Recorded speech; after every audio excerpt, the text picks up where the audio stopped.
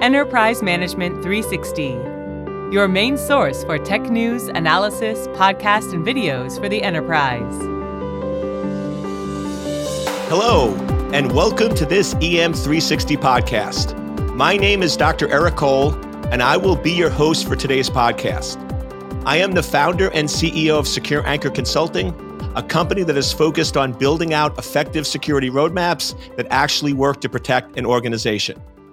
In today's podcast, I'll be speaking with Mariana Pereira, director at Darktrace. Today, we're going to talk about email implementation and why organizations now more than ever need to start using it correctly. Thank you for joining me today, Mariana. Thank you. It's a pleasure to be here.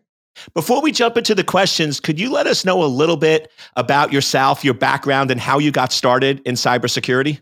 Surely. I'm a non-traditional background. So I worked for many years in marketing. I've worked in technology marketing as well as consumer products. And large part of marketing really is about communications and storytelling. And what was very interesting was how just this background, actually a couple of projects that I was working in the last few years about email marketing and digital marketing just exposed me so much more to the cyber world. And so now in this position of director of email products at Darktrace, it's interesting how those experiences have all come together. And I'm looking at email technologies and collaboration technologies, but from a cyber defensive side, rather than sending out those unmissable offers and promotions. And I love that background because one thing I find with cybersecurity people is they're sometimes too technical and they don't understand what customers are really looking for. So it sounds like with your background, you have a real good pulse on what customers want and the challenges they face. Yeah, I like to think that, my priority and my view, my outlook is business oriented. And I've had to learn a lot about cybersecurity in the years here, and it keeps changing. And so it is very fascinating to see, what the other side is doing. You have to have a healthy respect for the attacker side because they are constantly innovating. And the pace of innovation also on the defense side historically felt like we were always a little bit behind. But I think we've seen huge strides, especially in these applications of AI for cyber defense. Now, that's a great point you bring up where people often say that the offense has the advantage and the defense is behind. Do you think that's really the case, or do you just think that's the perception of stories are only covered when there's breaches, not when there's successes? Oh, that's a very interesting question. Certainly, there is a perception bias towards the negative stories. But in a way, it's actually been very good to have those stories because it has shone a light on the complexity of the challenge.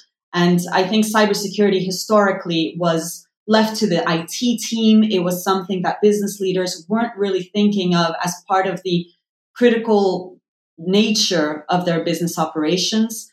It is absolutely a board level issue. It is an issue that isn't reserved to CIOs and CISOs, but also the CFOs, chief innovation officers. It really goes across the entire company. And the perception, I think, of the attackers are always winning is just, there's a certain element of frustration in this that we think, how have we still not resolved? And it feels like it's the same pain points over and over again, right? We hear of somebody who got hacked with ransomware again, an email that was a spoofed attack and someone fell for it again. And the reason why we're seeing the again is the technology that they're using changes. They're bypassing our defense systems because our defense systems are looking at the history. So they're coming up with new attacks that get through. But ultimately, for the humans, we live the attacks and we care that our businesses are being attacked, not really what signature or what variant of ransomware we're having to deal with this time.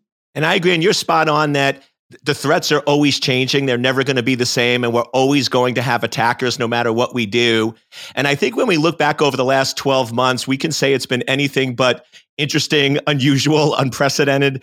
But what are sort of the biggest threats you're seeing to organizations today? So from a tactical side and from a threat side, I think we're seeing a movement away from CEO fraud, and attackers are concentrating more on supply chain, impersonation attacks. We've seen, of course, SolarWinds as a hugely successful, from an attacker point of view, supply chain attack. And it is the case that the supply chain is the Achilles heels for many organizations. So that priority, or the consideration of priority of securing your supply chain, is definitely coming up. So this is one of the biggest threats, I think, that we're going to be contending with this year, and ensuring that the information that you're making your decisions on, right? We think of supply chains, often we think of physical goods, but actually the information supply chain is critical. Where is the information coming from, and can you trust the nature and trust the origin of that information to then make business critical decisions? And that's the impersonation attacks, if you will, that are really leveraging that trust element. And we're moving away from the fear and the spoofing towards this other aspect of the human emotion. And I know a lot of times when people think of supply chain or these large data breach attacks, they often think of servers being attacked and missing patches and configuration management. But especially with a lot of people working from home, the individual is targeted a lot more. So where does email fit into this threat landscape? Oh, certainly. Humans are a hell of a lot easier to hack than a well-defended digital firewall or server. And I think we've seen, and we will continue to see, that the days of trying to brute force our way through, we'll leave them mostly up to the imaginations of Hollywood. Not to say that they've gone, but certainly I agree with you that the email is the front door into the organization, and that front door is often managed by humans, and humans are fallible. I personally have a love-hate relationship with my inbox. I think most of us do. Our security teams have a love-hate relationship with email, and I think for two very different reasons, right? We as workers are using it as the main channel with which we communicate and collaborate with our coworkers, our suppliers, our clients, our partners. But for the IT side, and for a lot of teams that have set up these wonderful collaboration environments, these cloud systems that can allow multiple people to work on the same documents at the same time, that takes a lot of effort. And it takes effort also to make that deployment safe with the right policies. So there's quite a lot of management that needs to happen there. And as so often happens, then the users don't go there to work. They simply send the document by email, right? I receive drafts of things and it's like, hey, can you have a revision? Have a look at this. What do you think? And so the systems that we're setting up don't always reflect how people communicate and how they work. And what we're finding is that more and more of critical business is happening through email. So if it was already a way in, it's now just a very valuable way in. If we just think back to the SolarWinds hack, actually, we have absolutely no idea what the range of potential harm might have been caused simply by people being able to read another person's inbox. No other action is taken, no data is exfiltrated, there's no movement, but simply the act of having access to that person's inbox is hugely valuable. So many organizations are struggling with that. How do we allow workers to do work and to work in the way that is natural and efficient, but also safe? And I completely agree. I'm laughing because just yesterday, I received an email from a CEO of a company saying, I can't figure out how to use our secure Dropbox solution. So I'm just going to attach the documents, which were very, very sensitive documents, to an email to make it easy for you. And I'm just sort of scratching my head saying, is this still happening in 2021? It just seems crazy and bizarre. But I know a lot of security folks and CISOs that I work with, they say, but Eric, securing email is just simple. Just block attachments, block embedded links, and all the problems go away. And I know you're probably smiling that it's not that simple. What are those struggles that organizations have beyond why can't we just block attachments, block embedded links, and be done with the problem? I mean, I think a lot of people will everyone's probably shouting out listening to this podcast thinking like, oh my God, no, because it would be such a crippling move to allow business continuity, or better, it would not allow for business continuity, right? Like you said yesterday, you got that. If somebody is struggling with the tools that they have, they will get creative and they will find a way to solve the problem because they need to work, they need to collaborate. So it's absolutely unimaginable to me that we would stop people from working like humans and ask them to work in a different way. So first, there's that aspect that I just simply don't believe that it would be sustainable. And then workers would be frustrated, and it's not a pleasant environment to work with. So we need to ask more of our IT, more of our security team to enable technologies that keep us safe while doing human-friendly work or working in a human-friendly way. And I think that this is where then AI changes the balance of power between the innovation of the attackers and the defense. Because going back to why do they keep getting through, a lot of the industry, a lot of the security tools are still backwards looking. They depend on having seen an attack before or an attachment that contains a piece of something bad or a link that points to somewhere that is defined as bad.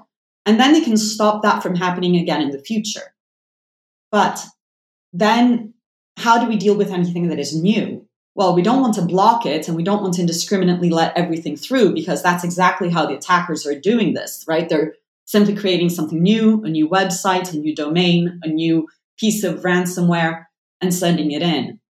And if the technology, if the defense is only looking at the history, it doesn't know to adapt, and it doesn't know what's going to come next. So what I'd propose, and what we propose at Darktrace, is AI that can understand the context of a business and the context of a human, of a worker in that business, and then make a decision, not if an email is good or bad, but ask, does this email belong? And that's a hugely powerful shift in mentality, but it's an important one to make. And I know a lot of people that work in security for a long time, when they hear AI or artificial intelligence, that they sometimes roll their eyes, because a lot of companies over the last 10 years sort of use it as marketing hype of, hey, we have AI, and then it really doesn't do anything different.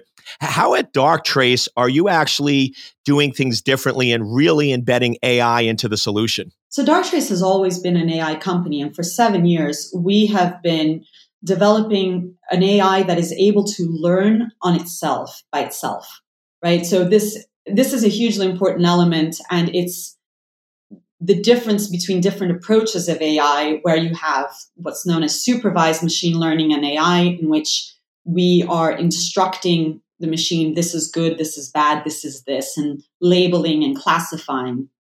Unsupervised AI is AI that is simply exposed to data, and it sorts out what's normal and what isn't normal. It's adapting over the life cycle of a company. It can adapt when there are fundamental changes to, for instance, the way we work when we went into lockdown.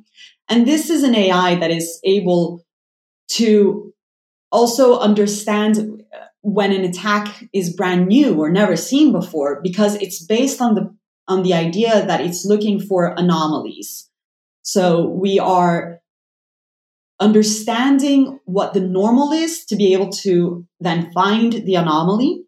And then we're able to do additional AI on top of that to do things like autonomously stop the anomaly from continuing, right? So it's enforcing the normal behavior, the normal pattern of life of a company, allowing the normal stuff to happen, but buying time for the security team to intervene and look at what is unusual and what is abnormal. And then we are letting humans do what humans do best, which is making that judgment call, deciding, okay, well, this actually is unusual because it's new, but it's totally legitimate and it's part of what we want them to be doing.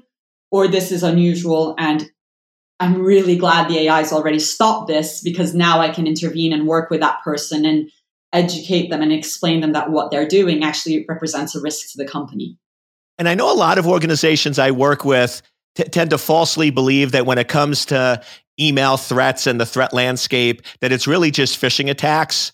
But could you give us an example of some of the other email threats that are happening in 2021 that the AI solution can help protect against? Certainly. So, you touch on phishing, and then we have whaling, which is simply phishing for larger targets, right? And there's spear phishing, and there are many analogies made on the way to catch the victim or the recipient. But ultimately, any email or any email attack, I say, it's about trying to get someone to do something for you. And that could be clicking on a link that then leads them to a website to download some malware. It could be that just by opening that picture attachment, you're giving some kind of insights to the attackers. It has also been the case, Eric, that we've seen email attacks that don't contain links or attachments and are simply requests saying, hey, I'm in this urgent situation. Please, can you make this wire payment for me? And these emails can be extraordinarily effective when they are targeting the right person and they are convincing and they make sense for the recipient. So these are very, very dangerous requests that are most cases the result of months of research and of campaigns that have been carefully constructed against specific targets. They will credibly impersonate a C-level executive or somebody who the recipient is likely to respond with urgency and forget maybe about the policies and the common sense practice. I actually shouldn't have said common sense. The policies that are in place, because of course, common sense dictates that we want to be helpful and we want to help each other out. And if something is urgent, I should probably get to it. But that's exactly the human emotions that are being pried on. So even if it's not a phishing attack because you're not trying to get them to click on something, you're still trying to get an outcome that probably that person shouldn't be doing. The other thing that we're saying is a lot of impersonation emails. So impersonation can happen in, I'd say, two general ways. Either it's a spoofing attack, so an attacker will go out of their way to make a domain or a landing page, or they'll make something look like something legitimate. So we've seen this with brands, right? Fake alerts saying, hey, I'm this delivery company and I have a parcel, click here for an update, or click here to put in your newest information for Netflix or whatever online subscription you're using. We see a lot of that. We're also seeing a lot of impersonation emails that target individuals. We saw this with the Twitter attack last year, where the identity was leveraged of important people to make requests of donations and soliciting Bitcoin donations, but actually it wasn't the person behind the attack, behind the account. So this is the second type of impersonation attacks. Rather than make it look like someone else, is to actually steal the credentials, steal the identity, steal that verified identity or account, and then operate under the premise that you are them. This is very difficult for technology that just looks to match identity to verify, but for AI that looks at how users behave and can understand what the normal behavior is, that's not fooled. And we've seen this type of attack also across Darktrace customers, where either a supplier or a partner, their accounts had been compromised, a phishing email would have been sent in, or a fake invoice was sent in. But because it didn't behave, it didn't feel like the original person, the AI is able to sort of pick out on that and say to the human recipients, hey, actually, this doesn't look right. Exactly because it knows the context. Those are some great examples. And as in many industries, when an organization like Darktrace is successful with utilizing AI, many other vendors sort of follow and are now offering AI solutions. So what should decision makers look out for in determining or differentiating one AI system from another? So first of all, I would say that it has to deliver value immediately or as close to immediately as possible. Many other vendors that promise AI do this after a lot of training and a lot of what is essentially a very painful deployment process. So you want to find a plug and play, an AI that learns by itself. You don't need for the security team to be coming in and instructing it. It will learn on the job and it will continue to learn over time. The second thing is you really want, I mean, of course, I would say just try Darktrace, but challenge the vendors and put the AI up for a test in the real world, because it's great to see it in a lab and in demos. Demos are artificial constructs. The real world is messy. So take your technology provider out for a spin in the new world, much like you would do if you were test driving a car, And if you were test driving a self-driving car, this is where you want to really challenge the AI and make sure that during your test, it is making the decisions that you are comfortable with. And that also allows you to build confidence in the AI and to see that it's actually responding in the way that you would want it to respond. Lastly, I'd say also stay away from anything that seems too complex or technical, right? Like exactly as you said, we've heard about the promise of AI for so many years and by so many vendors. It's very simple, I think. You want to find something that just can work and can allow you to understand as a business leader to interpret what the cybersecurity risk means in terms of a business operation, while also giving the tech team and the developers and the security experts all of the tools that they need to be able to do things like looking back over logs, understanding source IPs, all of those things. So you need 100% visibility, and you need to be able to operate with that visibility. That's some great feedback. And as we start to wrap up this EM360 podcast, can you provide a case study that illustrates what we've discussed today? Certainly. The Formula One McLaren team we're in a partnership with Darktrace. And I think that it's one of those partnerships that is very powerful for both brands. Also because from a cybersecurity point of view, if we think about a race weekend, split-second decisions, not only on the track, but also off the track, can make all the difference between winning and losing. And what happened during the Imola Grand Prix was that one of their C-level executives received a DocuSign or an email that pretended to be a DocuSign with a fake invoice.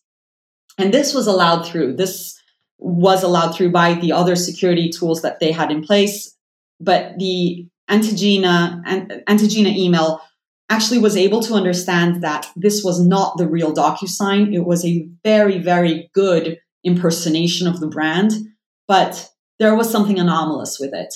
And so in a first moment decided, okay, let's just lock the link. But in those split-second decisions that the AI can operate with, it actually did a bit of analysis to see, actually, this makes no sense. And it held the email back altogether.